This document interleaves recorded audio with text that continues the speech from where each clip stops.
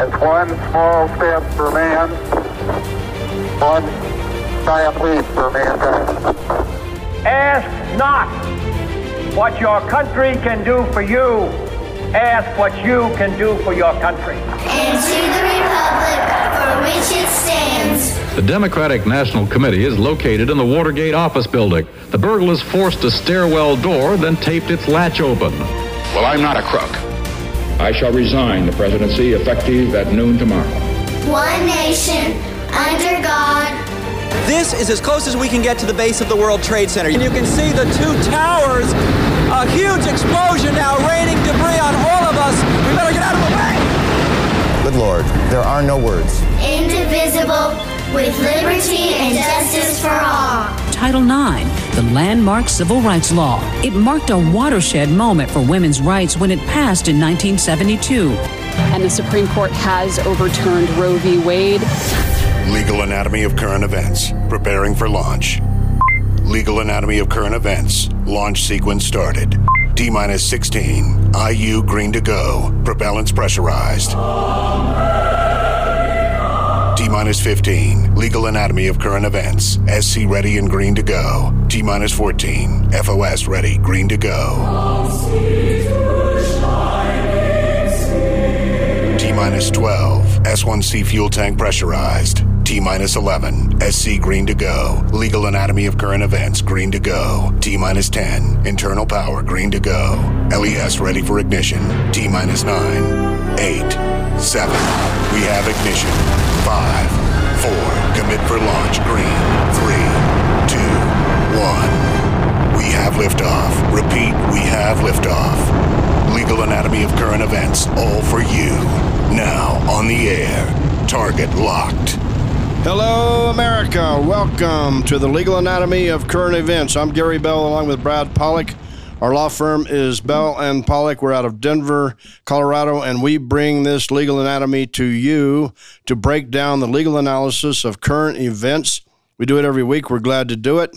That's why we call it Legal Anatomy of Current Events. We're going to anatomize your mind and break it down into its legal analysis and component parts so that you understand it. We take the most recent news that we find and give you the legal basis and explanation. This is a non-political show, a non-biased show, even though we might cover and will cover politically charged topics. We're giving you the legal analysis, plain and simple, neutral analysis. And today in the news, right, on December 5th, the United States Supreme Court heard arguments with regard to the 303 creative situation in Littleton, Colorado.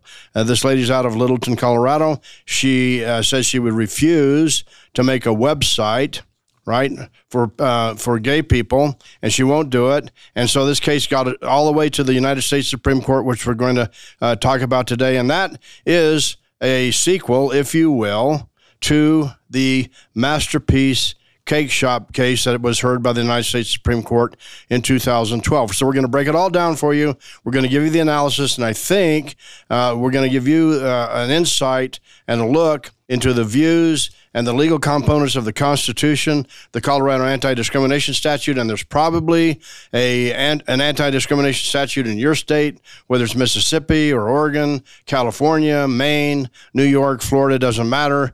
There's probably on the books a similar statute, and so we're going to take what the Supreme Court is looking at here, and we're going to start with the 2012 Masterpiece Cake Shop case, and now 303 Creative LLC. We're going to break it down for you. Okay, Brad, first of all, let's talk about how do these cases get to the United States Supreme Court? Because we've got a case right now, Creative 303, that does not have litigation.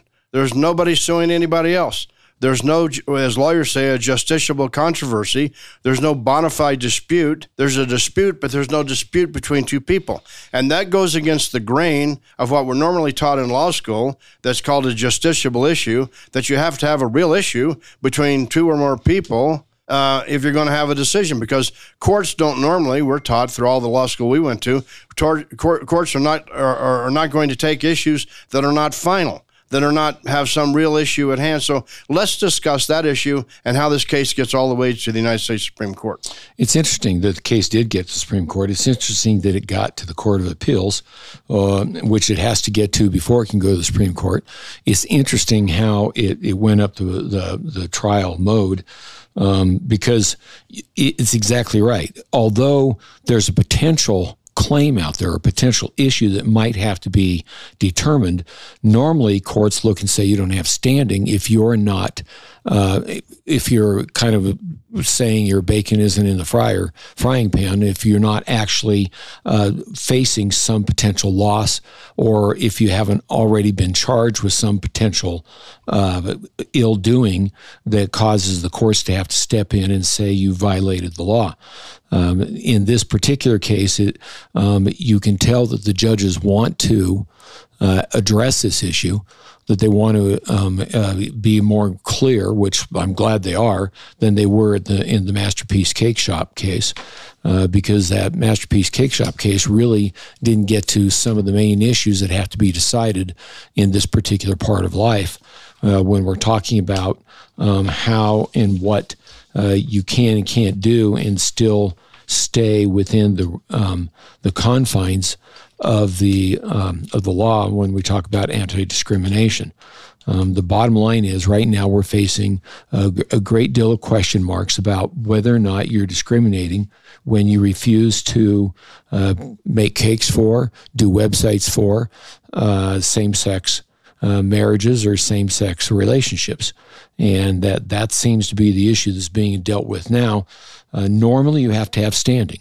Standing means you have to have taken an act or refused to do an act that violates a law and that violates a rule, an anti-discrimination law in this case, or an anti-discrimination right requirement.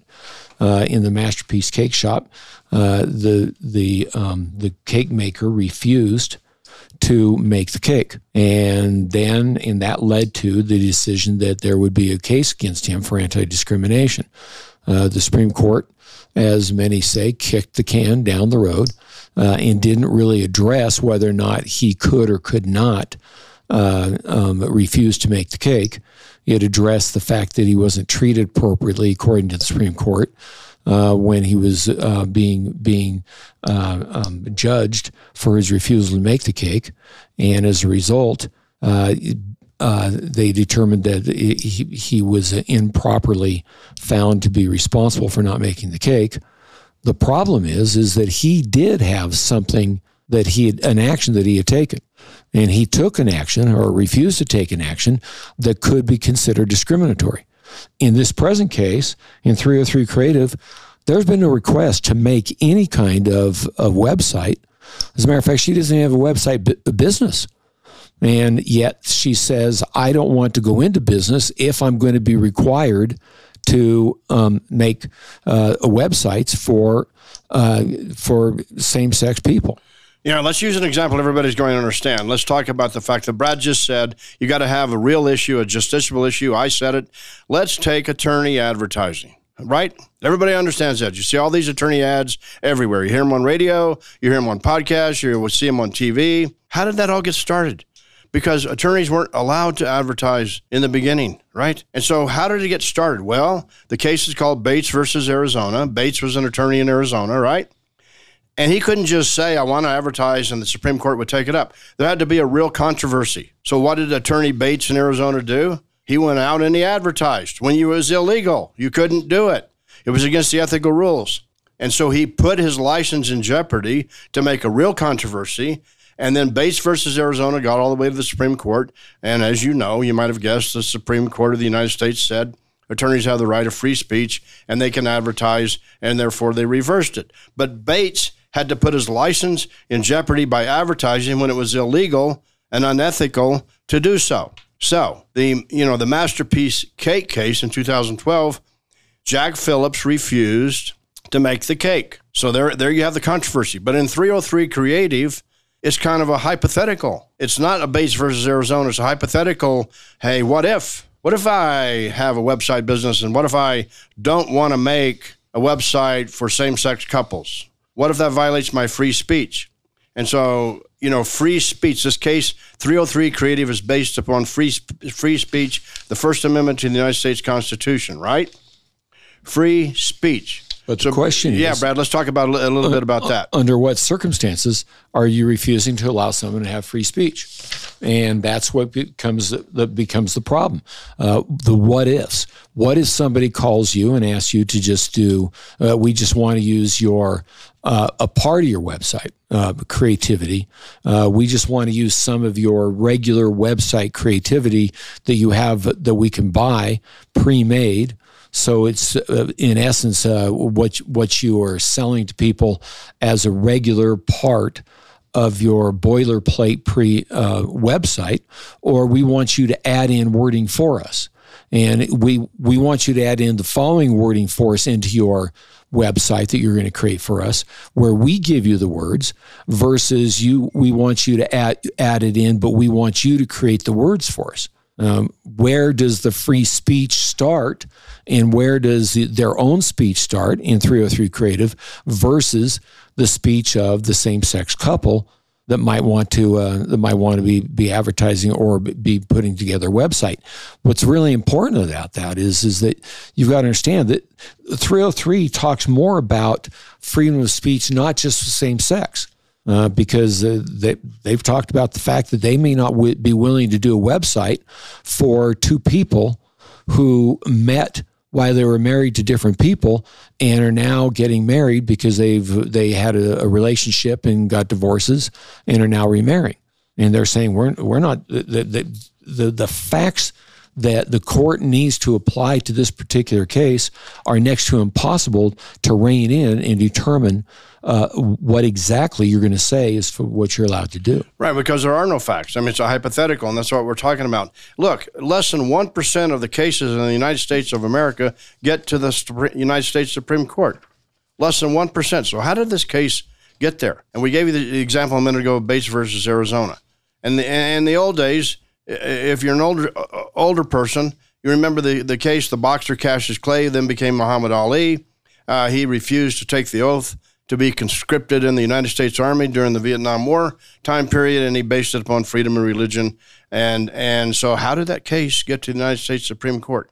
Well, they want to hear it. They have to grant it by permission. You have to request permission. There's not an absolute right to appeal. You have to request permission. They have to grant it. They have to accept it, and they reject over 99% of the cases. So that ought to put a halo and a flavor, right, on this Creative 303 case. They want to hear this. They want to do it.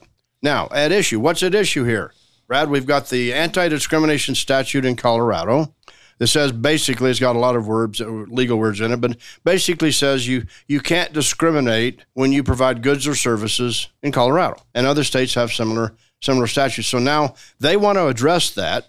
But I want you to compare, Brad, a minute, because in 2012, in the Masterpiece Cake Bake case, right, they didn't decide the case on its merits. Now, everybody pay attention to this, because Supreme Court and appellate courts can reverse cases and kind of dodge the issue. They can say, well, we're not going to discuss the issue or the contents or the merits. We're going to decide around a procedural issue. So let's compare, Brad, the Masterpiece Cake case to this one, because they did not decide the Masterpiece Cake case on the merits. Well, that's the confusing part about it, is they didn't decide it based on the merits.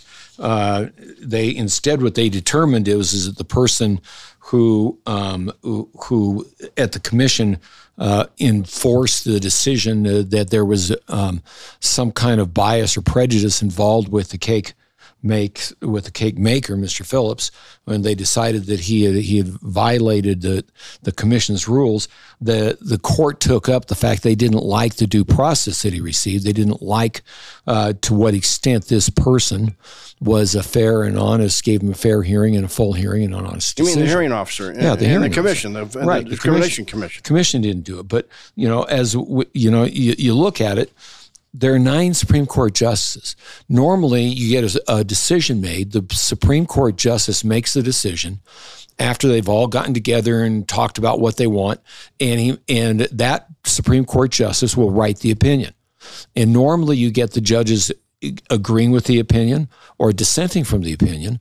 And every now and then you'll get a justice who's agreeing with the opinion, writing a separate opinion because they want to give a different point of view. Every now and then.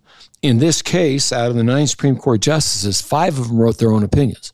And let's get this clear. Separate opinions. Right. Not just going along with the majority or going along with the dissent, right? Right. Separate opinions. So 5 out of 9 wrote their own opinion as far as what they felt what should have been the outcome or the reasoning behind the outcome for the Jack Phillips case. What are we talking about when we come to that? That means you didn't have a clear majority really for the theory behind the decision that was being made, except for their determination that the commission's consideration of Phillips' claim wasn't really a full and fair commission. It wasn't a neutral commission. They didn't like the way they treated him. Well, and that comes to due process. That doesn't talk about the First Amendment. Free speech? No. It doesn't talk about free speech. It doesn't talk about freedom of religion. That comes to due process, which is, in a way, you can go to the Supreme Court if you think you're violating your due process. Well, Lori Smith from 303 Creative couldn't say she wasn't given due process because she didn't do anything. So she didn't do anything that the commission was going to say she violated or impose any sanctions, because she wants a decision before she goes into business as far as what's going to happen. Now, stop and think, if every person in this country started picking up laws and started looking at those laws and thinking, I don't think I like the way that would apply to me, and I want to go to the Supreme Court on every single one of them, but I don't want to go out and commit of an act that violates that law. Instead, I just want to take it to the Supreme Court to determine whether or not that law should really be the law. It's sort of like me wanting to open up a donut shop down here on a standalone piece of property that's not zoned for donut shop, and I haven't taken any action. I didn't spend any money. I just kind of want to know. It's just kind of hypothetical. So can I open a donut shop in Thornton, Colorado, or Portland, Oregon, or Bangor, Maine, when there's no zoning for it? I just kind of don't like it, so I think I just want to test it. That's kind of what we're looking at here. Brad and I were always taught in law school forever. Everybody's taught in law school, you have to have a justiciable issue, not a hypothetical, not a wish, not a maybe this, maybe that. Think of Bates versus Arizona. The attorney had to advertise, put his license on the line, be in true jeopardy, then they decided the case. Well, sure. Think of all the cases you've dealt with where you've got somebody who wants to have a decision made. They have to have what's called standing. And to have standing, that means they have to have, as I said, they have to have their own bacon in the frying pan, and they have to be dealing with whether or not they have violated some type of rule, some type of law, not just sitting there saying, I want to look at that law and have it reviewed by the Supreme Court. Otherwise, we'd have every single law that goes into effect, probably at one point or another, somebody looking at it and saying, I want to have this reviewed by the Supreme Court. And the Supreme Court would be saying, but you're not doing anything with regard to the law. Why can't you just start picking laws you want to have decided?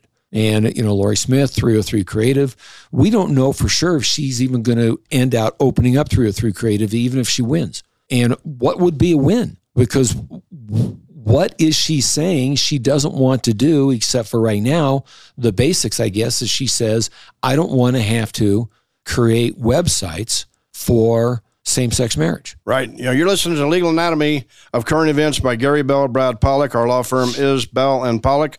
We're located in Denver, Colorado, and we're glad you're joining us. We try to cover current legal issues and give you the legal analysis of the same, sometimes a little history thrown in there, and make you understand exactly what is happening on a legal basis. This is a non-biased show, a non-partisan show. We don't take sides, but we certainly do cover very hot partisan topics, and we're talking about one right now. So we're, at the end of our podcast today, don't forget we're going to do our idiom, American idiom of the day. It's kind of fun, and also don't forget we're going to do our quote of the day. We always have a good time at the end of the show, end of the podcast every week doing that. So you're listening to part one of this presentation on this free speech issue of this case 303 Creative that was argued before the Supreme Court on December 5th. Now, back to the bake shop case, Masterpiece Bake Shop case. That case was in 2012, right? And they decided that case because the Supreme Court said that they didn't like the attitude, basically, of the hearing officer before the Discrimination Commission in Colorado on how he treated Mr. Jack Phillips. Now, pay attention to this because that decision did not address the merits, free speech, and discrimination. It didn't address it. Said he didn't treat him neutrally, should have treated him neutrally. Therefore, we're going to reverse it. But by reversing it, Brad, and then we're going to get to the 2012 and 2015 cases, and that's what we're going to have time for on this podcast today. But by reversing it on a procedural ground, that the Supreme Court didn't like the attitude of the hearing officer in Colorado, he didn't have to make the cake. Due process. He wasn't given due process. He didn't get a fair hearing. He didn't get a fair and impartial But due process wasn't really argued. That's exactly in the case. It was never really argued. Instead, the issue was whether or not he should have to make a cake for same-sex marriage, which, by the way, was not a cake that gave any expression of approval of same-sex marriage. It was a theoretical cake that they asked for was just a regular cake, a wedding cake. It was just going to be used by two men. And the answer was, we're going to kick the can down the road. We're not going to deal with it. No, but when you say kick the can, all the legal analysis knows that you're not going to decide the case on the merits. We're going to do that later. What we're going to do is decide that we think the hearing officer didn't give Mr. Phillips the right attitude, and then we're going to reverse it. But the reversal means you don't have to make the cake. That's right. And that's not my idiom for the... I guess it could qualify for one. But, you know, some people could say, what's kick the can mean? And so hopefully we know what that means. But the bottom line is that the court dodged the bullet. It didn't deal with the case. It decided it would simply say, we don't like the way you were treated, so we're going to take the penalties that you incurred by the commission for refusing to make a cake for same-sex marriage. We're going to take those penalties and erase them, and we're going to act like none of this happened. Basically, now, because when the Supreme Court decides something on the merits, it could affect the statute. The way they make this decision in 303 Creative coming up can obliterate the Colorado statute, or it could leave part of it intact or none of it intact, which we're going to cover on next week's podcast, part 2 of this podcast. But Brad, before we end this, if you want to ever contact us, just email us at info@legalanatomy.net. That's info, I-N-F-O, at legalanatomy.net. We'll speak to you. We'll react with you. And if you have subjects that you want us to cover, we'll be glad to do it. Before we wrap up today, Brad, the Masterpiece case was in 2012. Right? And then in 2013, we had the United States versus Windsor, and then we had Obergefell versus Hodges, which was a huge case, right? So you got the Masterpiece case on the books, and then what happened in those two United States Supreme Court cases? What, Windsor and Hodges? Well, once again, those cases had specific events which were happening. In the United States versus Windsor case, there was a question as which does the Defense of Marriage Act defines the term marriage under federal law as a legal union between one man and one woman. That's what it did, and did that deprive the same-sex couples who were legally married under state law of the Fifth Amendment rights to equal protection under the federal law. The court held that the states have the authority to define marital relationships and that the Defense of Marriage Act goes against legislative and historical precedent by undermining that authority. The result is that the Defense of Marriage Act was determined to be inappropriate when it was defining marriages between one man and one woman, and instead extended it to same-sex marriage. So there was that strength that once again seemed to be opening up doors. We're not going to talk about other parts of the Constitution that might have been discussed because I'm presuming the courts determined what they were that they consider both full faith and credit clauses as far as whether or not different states could have different laws that each state has to recognize.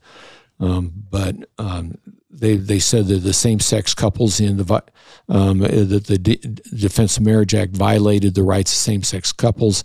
It was in violation of their Fifth Amendment guarantee of equal protection, and therefore it wasn't enforceable to keep you from having a same-sex marriage. Yeah, let's get this right. They decided the Masterpiece cake shop case in 2012. Then in 2013, they said the Defense of Marriage Act discriminates against people, same-sex relationships. And so they struck it down under the Fifth Amendment, which is interesting, and we might cover part of that next week. And then in 2015, they decided the case of Obergefell versus Hodges, which said, right, does the 14th Amendment require a state to license a marriage between two people of the same sex? Yes. They said yes. Does the 14th Amendment require a state to recognize a marriage between two people of the same sex that was legally licensed and performed in another state? And they said yes. So you got Masterpiece case in 2012. Then you got Windsor saying you can have same-sex relationships in 2013. Then you got Hodges in 2015 saying you can have same-sex marriages, even if, and you have to recognize it from another state. So that's where we're going to leave it off on today's podcast. Next week, we're going to get to 303 Creative. That's the history, right, of the Masterpiece cake shop case, right, and the subsequent cases, Windsor and Hodges. I will say, after reading the Masterpiece case, I'm still wondering whether or not he has to make that cake.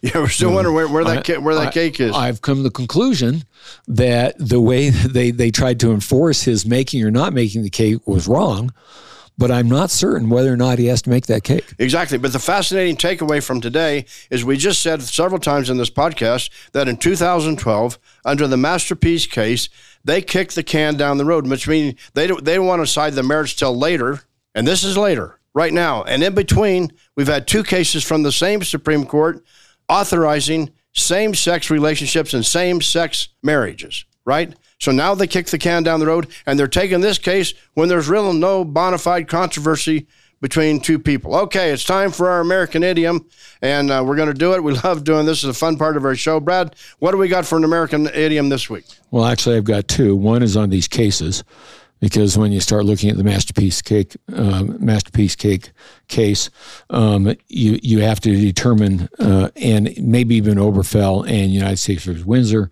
that the devil's in the details. And so, you start trying to figure out what that means, that idiom.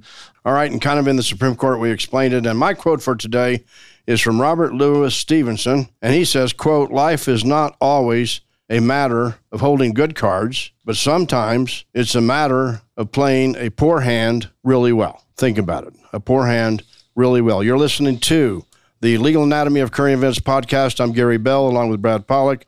Our law firm is in Denver, Colorado. We're glad to cover these subjects for you. If you want to contact us, or if you have any suggestions on topics that you'd like to hear about, you can reach us at info @legalanatomy.net. Gary Bell, Brad Pollock, Bell and Pollock. We will see you next week.